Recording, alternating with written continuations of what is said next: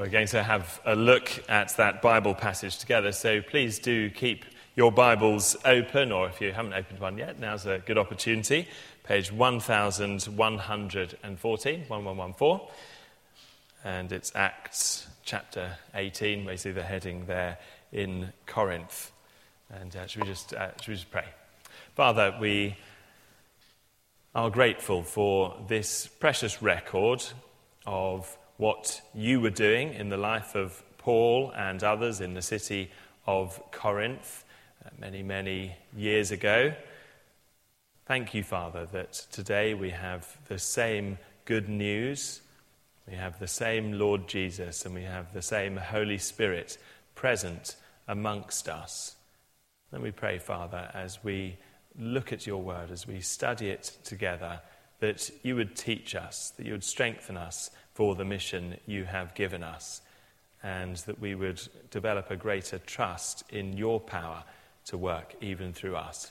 For we ask it in Jesus' name. Amen. Amen. So, you've given the title to speak on the gospel in the workplace, and I assume this was some kind of parting joke of Alan's to give me this. Obviously, everyone knows that vicars don't work, or they work one day a week. And anyway, my workplace is a church where many of the people are Christians already. It's not really like many other people's. And it reminds me a little bit of an old sketch. Some of you might remember Not the 9 o'clock News. Do you remember that? Well, it took the mickey once out of another old programme. Sorry, younger people, I don't expect you to remember it, but it was funny anyway. And there was another old programme called In at the Deep End with Chris Searle. And Chris Searle was this presenter who every time he would try some new challenge, and so he would try horse dressage or rally driving or something like this. Anyway, Not the 9 o'clock News took the mickey out of it and did Chris Searle In at the Deep End, open heart surgery. You know, you've got, in you go, Chris. See how you get on with that. Feels a little bit like that for me. Here's something I'm totally unqualified to talk about, but we trust that God's word is relevant and helpful for us. And Acts chapter 18 is a great place to look if we're thinking about sharing the gospel in the workplace, because it is one of the places where we see actually Paul in the workplace with the gospel. He arrives in Corinth and he gets a job or takes up his self-employment as a tent maker. Now, Paul's strategy was to go generally to major cities. He's been just before to Athens, which was one of the great intellectual centres. He's been to Ephesus, which is one of the great religious, spiritual centres, and now he's in Corinth, which is particularly known as a commercial centre, great trading port.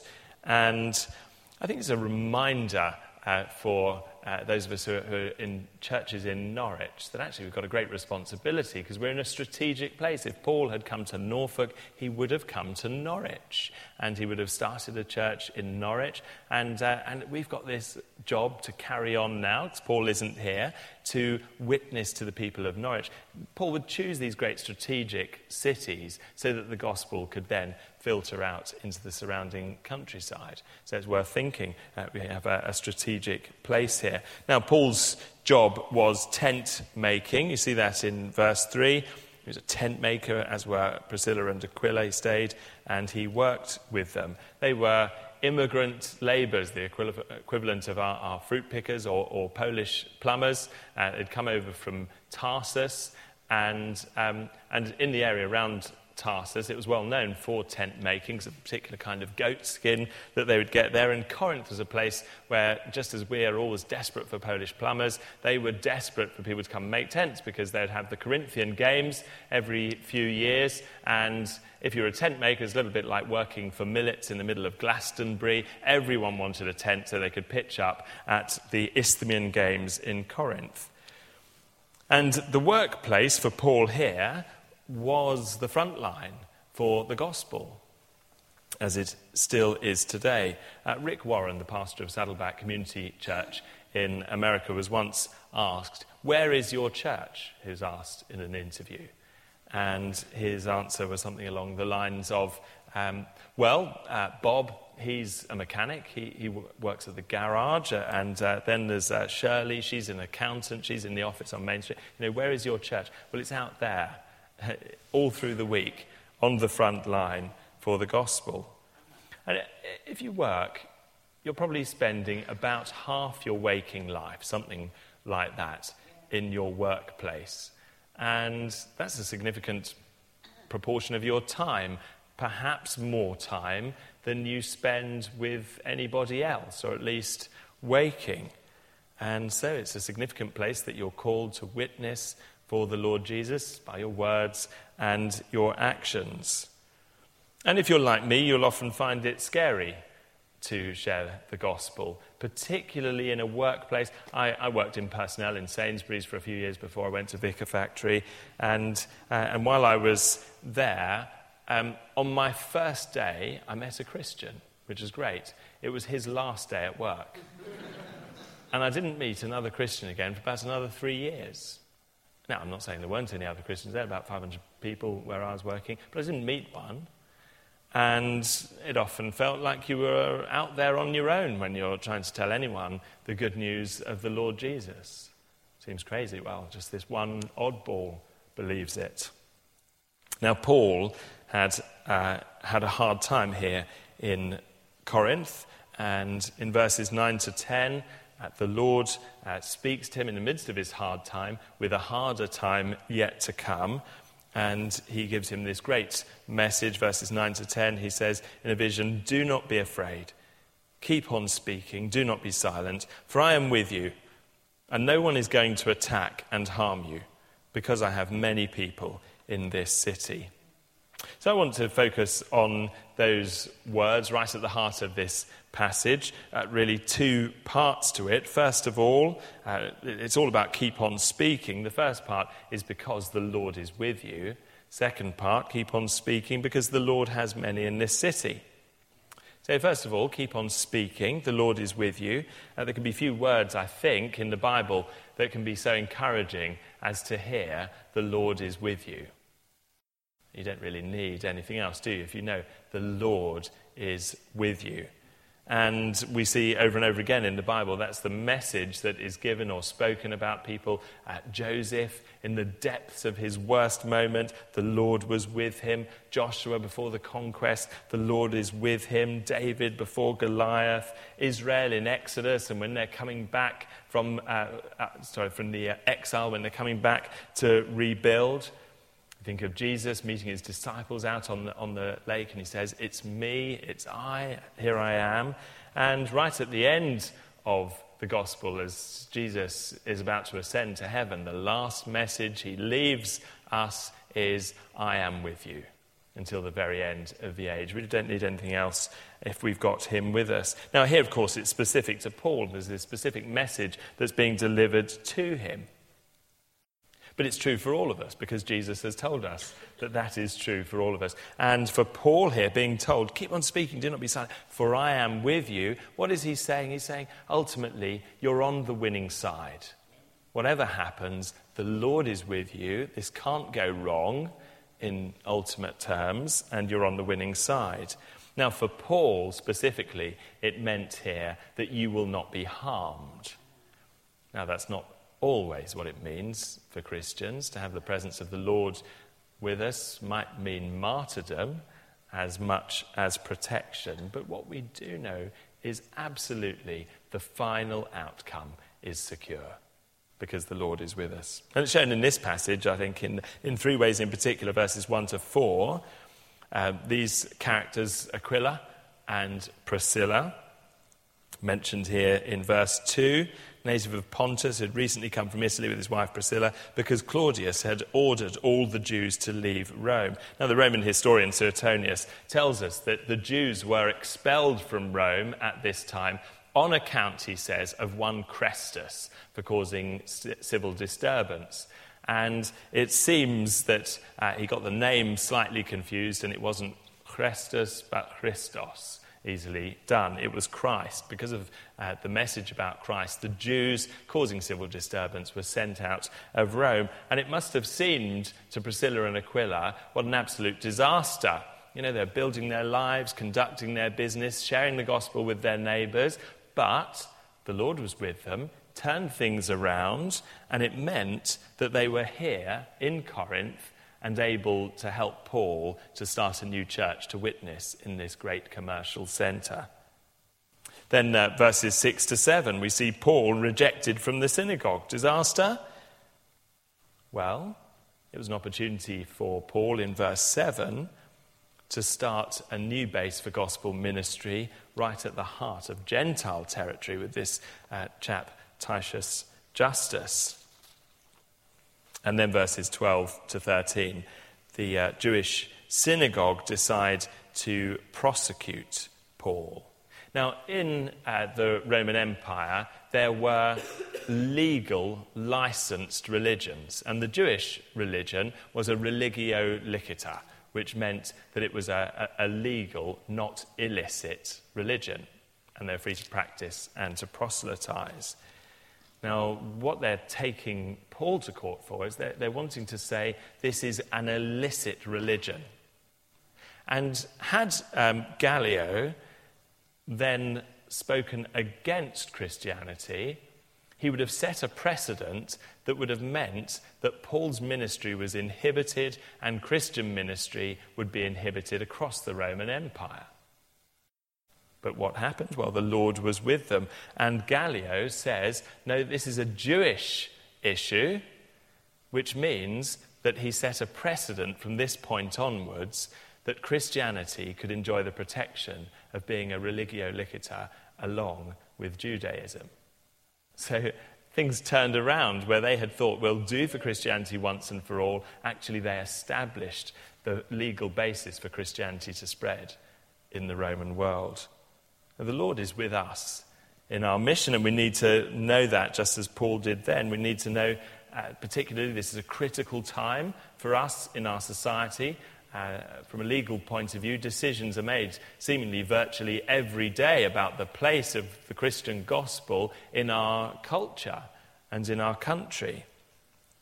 Just recently, a social worker called Felix Ngole, who had been studying social work at the University of Sheffield, he was thrown off the course because he made a post on his Facebook page in support of heterosexual marriage exclusively. He was thrown off his course. He's lost the appeal.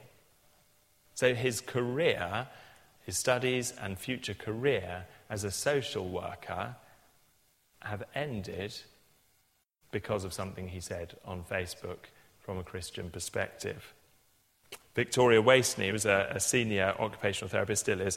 She's recently lost her appeal against discipline for sharing her faith with a Muslim colleague.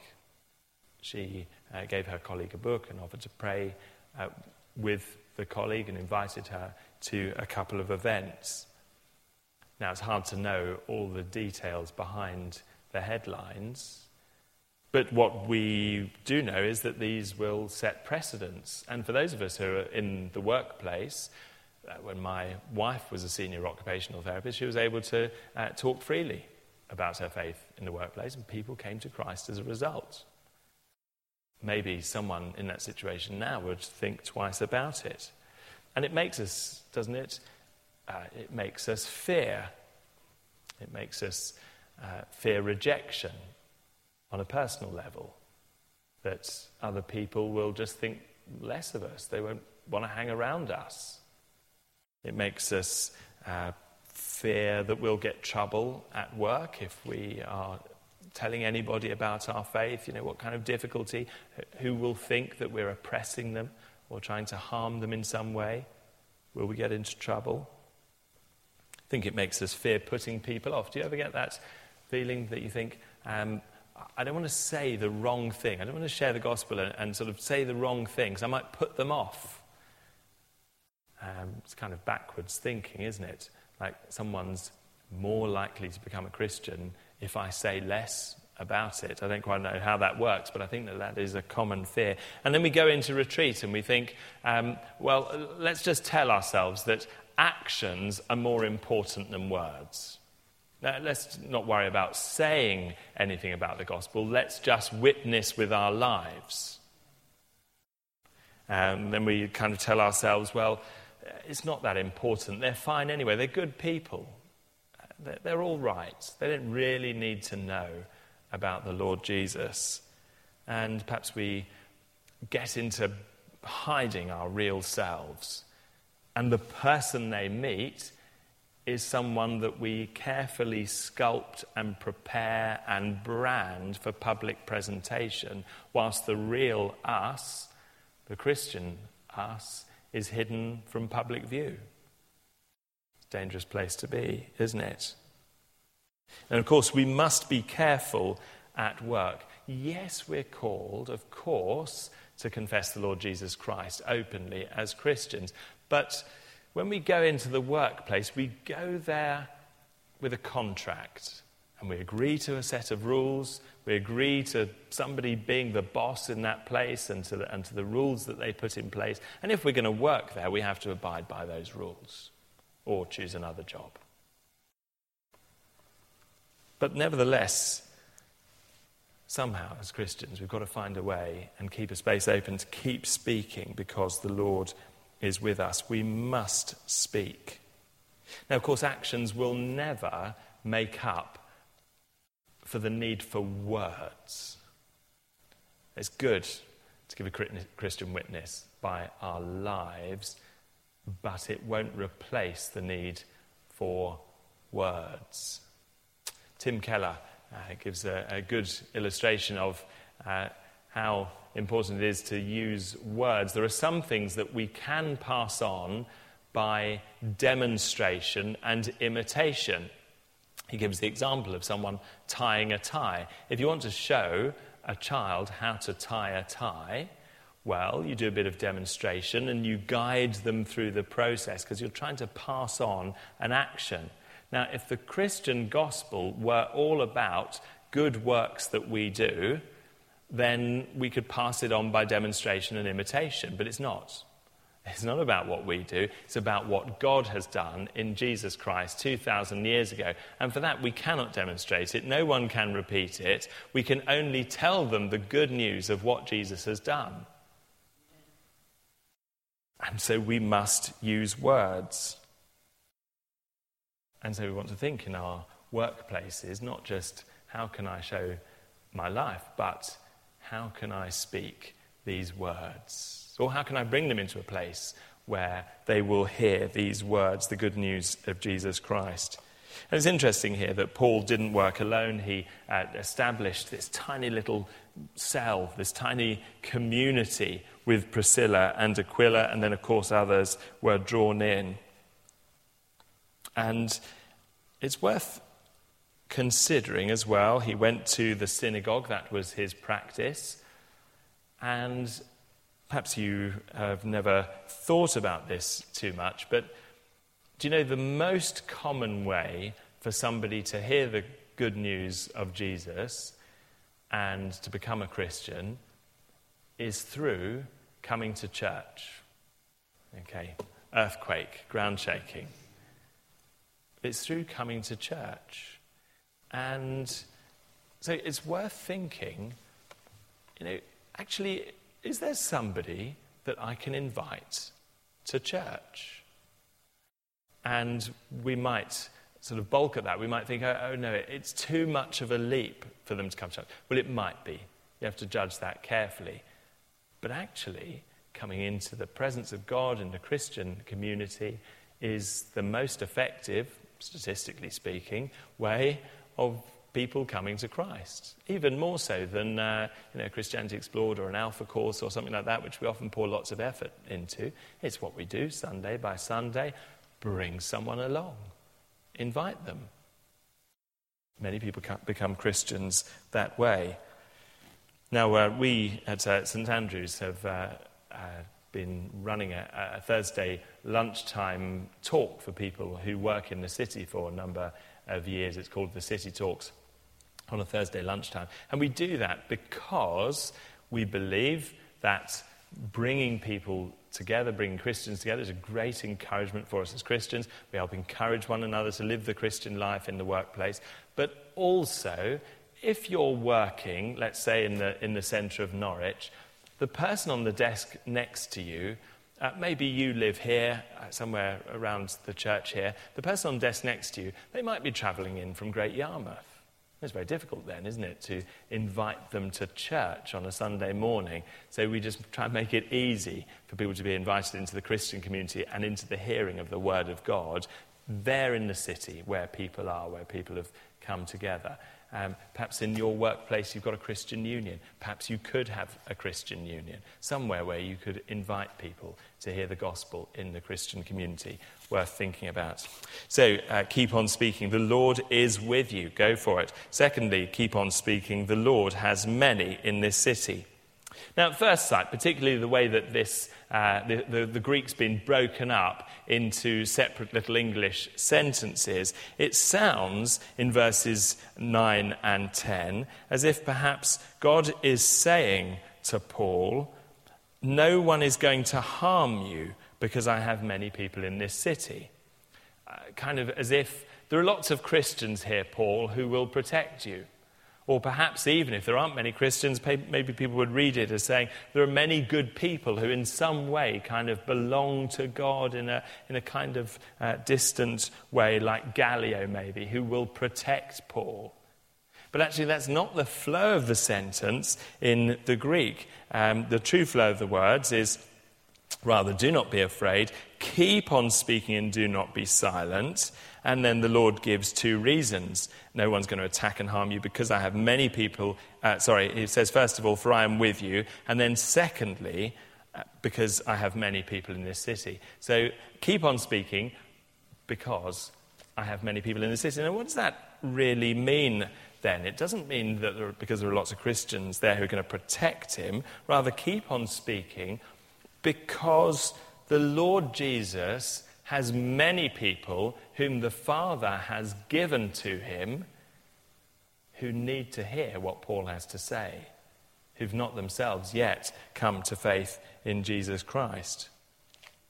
So the Lord Jesus said in John chapter 6, verse 37, you can always look it up later, he said, all the Father gives me will come to me. All the Father gives me will come to me. And then chapter 10, verse 16, he says, I have other sheep, not of this fold, i.e. not of the Jews who are with me here now. I must bring them also, and they will listen to my voice. So Jesus is talking about those who've already been given to him in eternity by the Father, and they're awaiting the voice of Jesus, the Good Shepherd, to respond and follow him. And the word that's used for people in verse 10 is the word laos, means that God's called out people. It's the word regularly used of God's called out people, called out to him from all the world. So what we got here is the picture that as Paul keeps on speaking, those who have been chosen and given to Jesus by the Father will hear the shepherd's voice in the sound of the gospel. And Jesus' sheep will hear it and by the help of the Holy Spirit will respond to the shepherd's voice and follow him.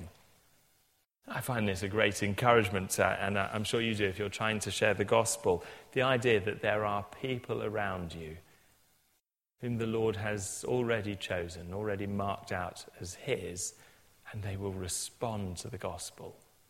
They will hear it, and the Spirit will work in their hearts and bring them alive. And here in Corinth, we see a range of characters. Verse 7, there's Titius Justus. He was a Greek, but he'd already got interested in the God of Israel. Then verse 8, Crispus, the synagogue ruler, and all his household. And then verse 17, Sosthenes, the synagogue ruler. By the time you read 1 Corinthians, as Paul's writing a little bit later, he's actually become a fellow worker with Paul.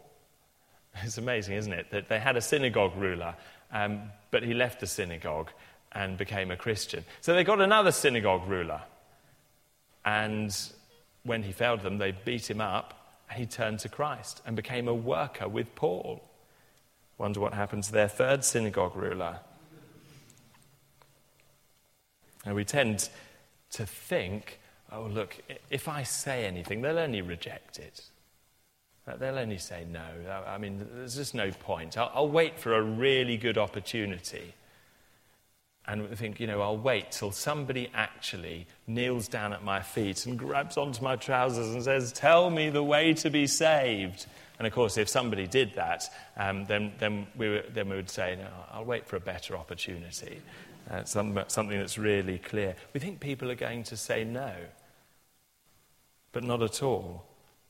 Interestingly, a recent, very detailed survey run by the Church of England and the Evangelical Alliance and a couple of other groups found that after a conversation with a Christian, 1 in 5 people would be interested in having an experience or an encounter with Jesus. It's interesting, isn't it? You might think maybe 1% would really be interested after a conversation with me. 1 in 5 people would be interested to know more, to meet Jesus after a conversation. We tend to think we'll be rejected, but no, 1 in 5 ready to hear more. And interestingly, the Archbishop's Pentecost initiative in prayer was to encourage people to pray for 5 people for exactly that reason. Pray for 5, because there's one of them, statistically at least, who's going to want to hear more. Now, the parable of the sower says it might even be 1 in 4, doesn't it?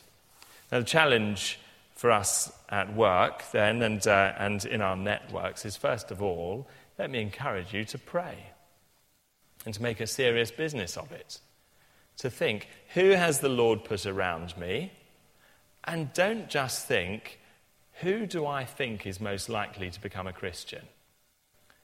Because Sosthenes was the least likely person imaginable. He was leading the charge against the gospel there in Corinth.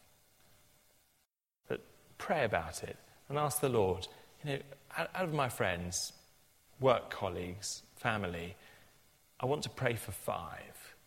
I'm going to write them down on a piece of paper. I'm going to shove that piece of paper in my Bible. I'm just going to pray for 1 of them each day, pray for all 5 of them every day, whatever's going to make it work for you. But I'm going to actually pray for people around me.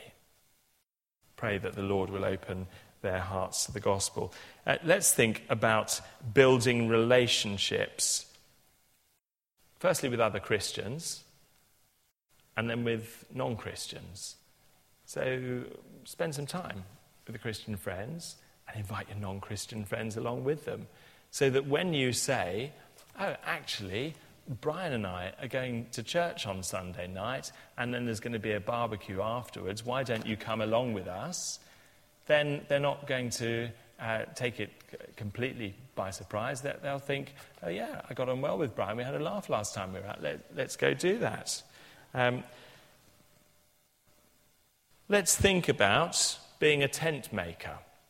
Let's try and think of ourselves as tent makers. Now, not everyone, of course, is called to, as it were, be an evangelist or to set aside huge parts of their time for the gospel on top of work.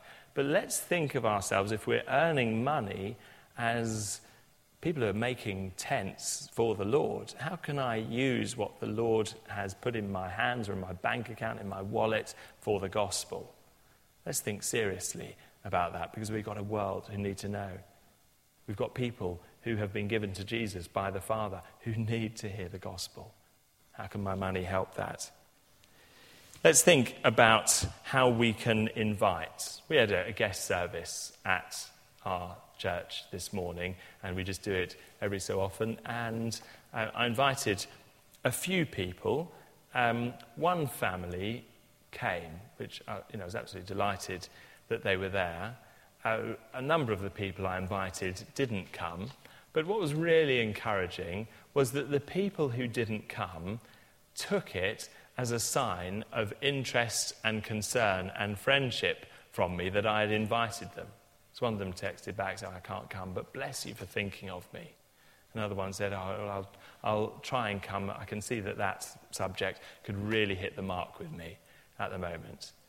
So actually it's a great sign of love to invite people. Let's not be afraid of it. Let's give it a go. More people we invite, the more will come. And let's also, just before we close, let's just notice Paul spent, verse 11, a year and a half there teaching the Word of God. Now, Paul was a hugely effective and fruitful gospel minister.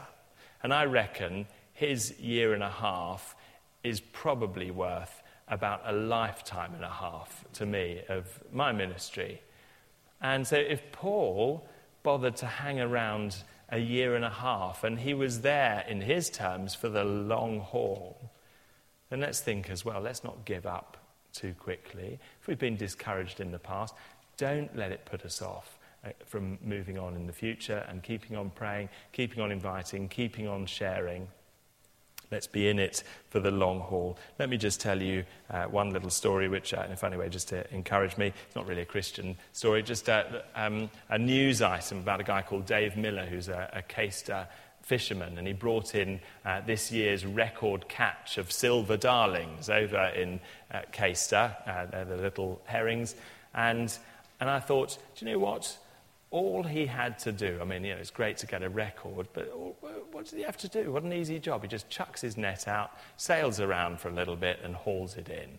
That's all he has to do. What an easy job. But in a sense, that's our job as Christians, isn't it? If we just put out our net, the fish are there. If we tell people the gospel, we make the invitations, we pray for people, the Lord is with us. And he'll make our gospel ministry effective. And who knows who the Lord will bring to himself through our words. Should we just pray? Should we pray? Heavenly Father, we do feel ever so weak when we think of sharing the gospel with others. We think, who me? It can't possibly be me. I know I can't do this. I know that I've messed it up so many times before. I know that my friends aren't interested. I know I can't really have an impact on anyone. But, Father, we thank you that none of this depends on us. It's the voice of the Good Shepherd in the word of the gospel that draws people. It's the power of your Holy Spirit at work in their hearts, enabling them to believe. And it's the fact that the Lord is with us that means we should keep on speaking and not be silent. Strengthen us, Lord. Give us a love and compassion for those around us, a desire for your glory, that we would keep on speaking and not be silent. For Jesus' sake. Amen.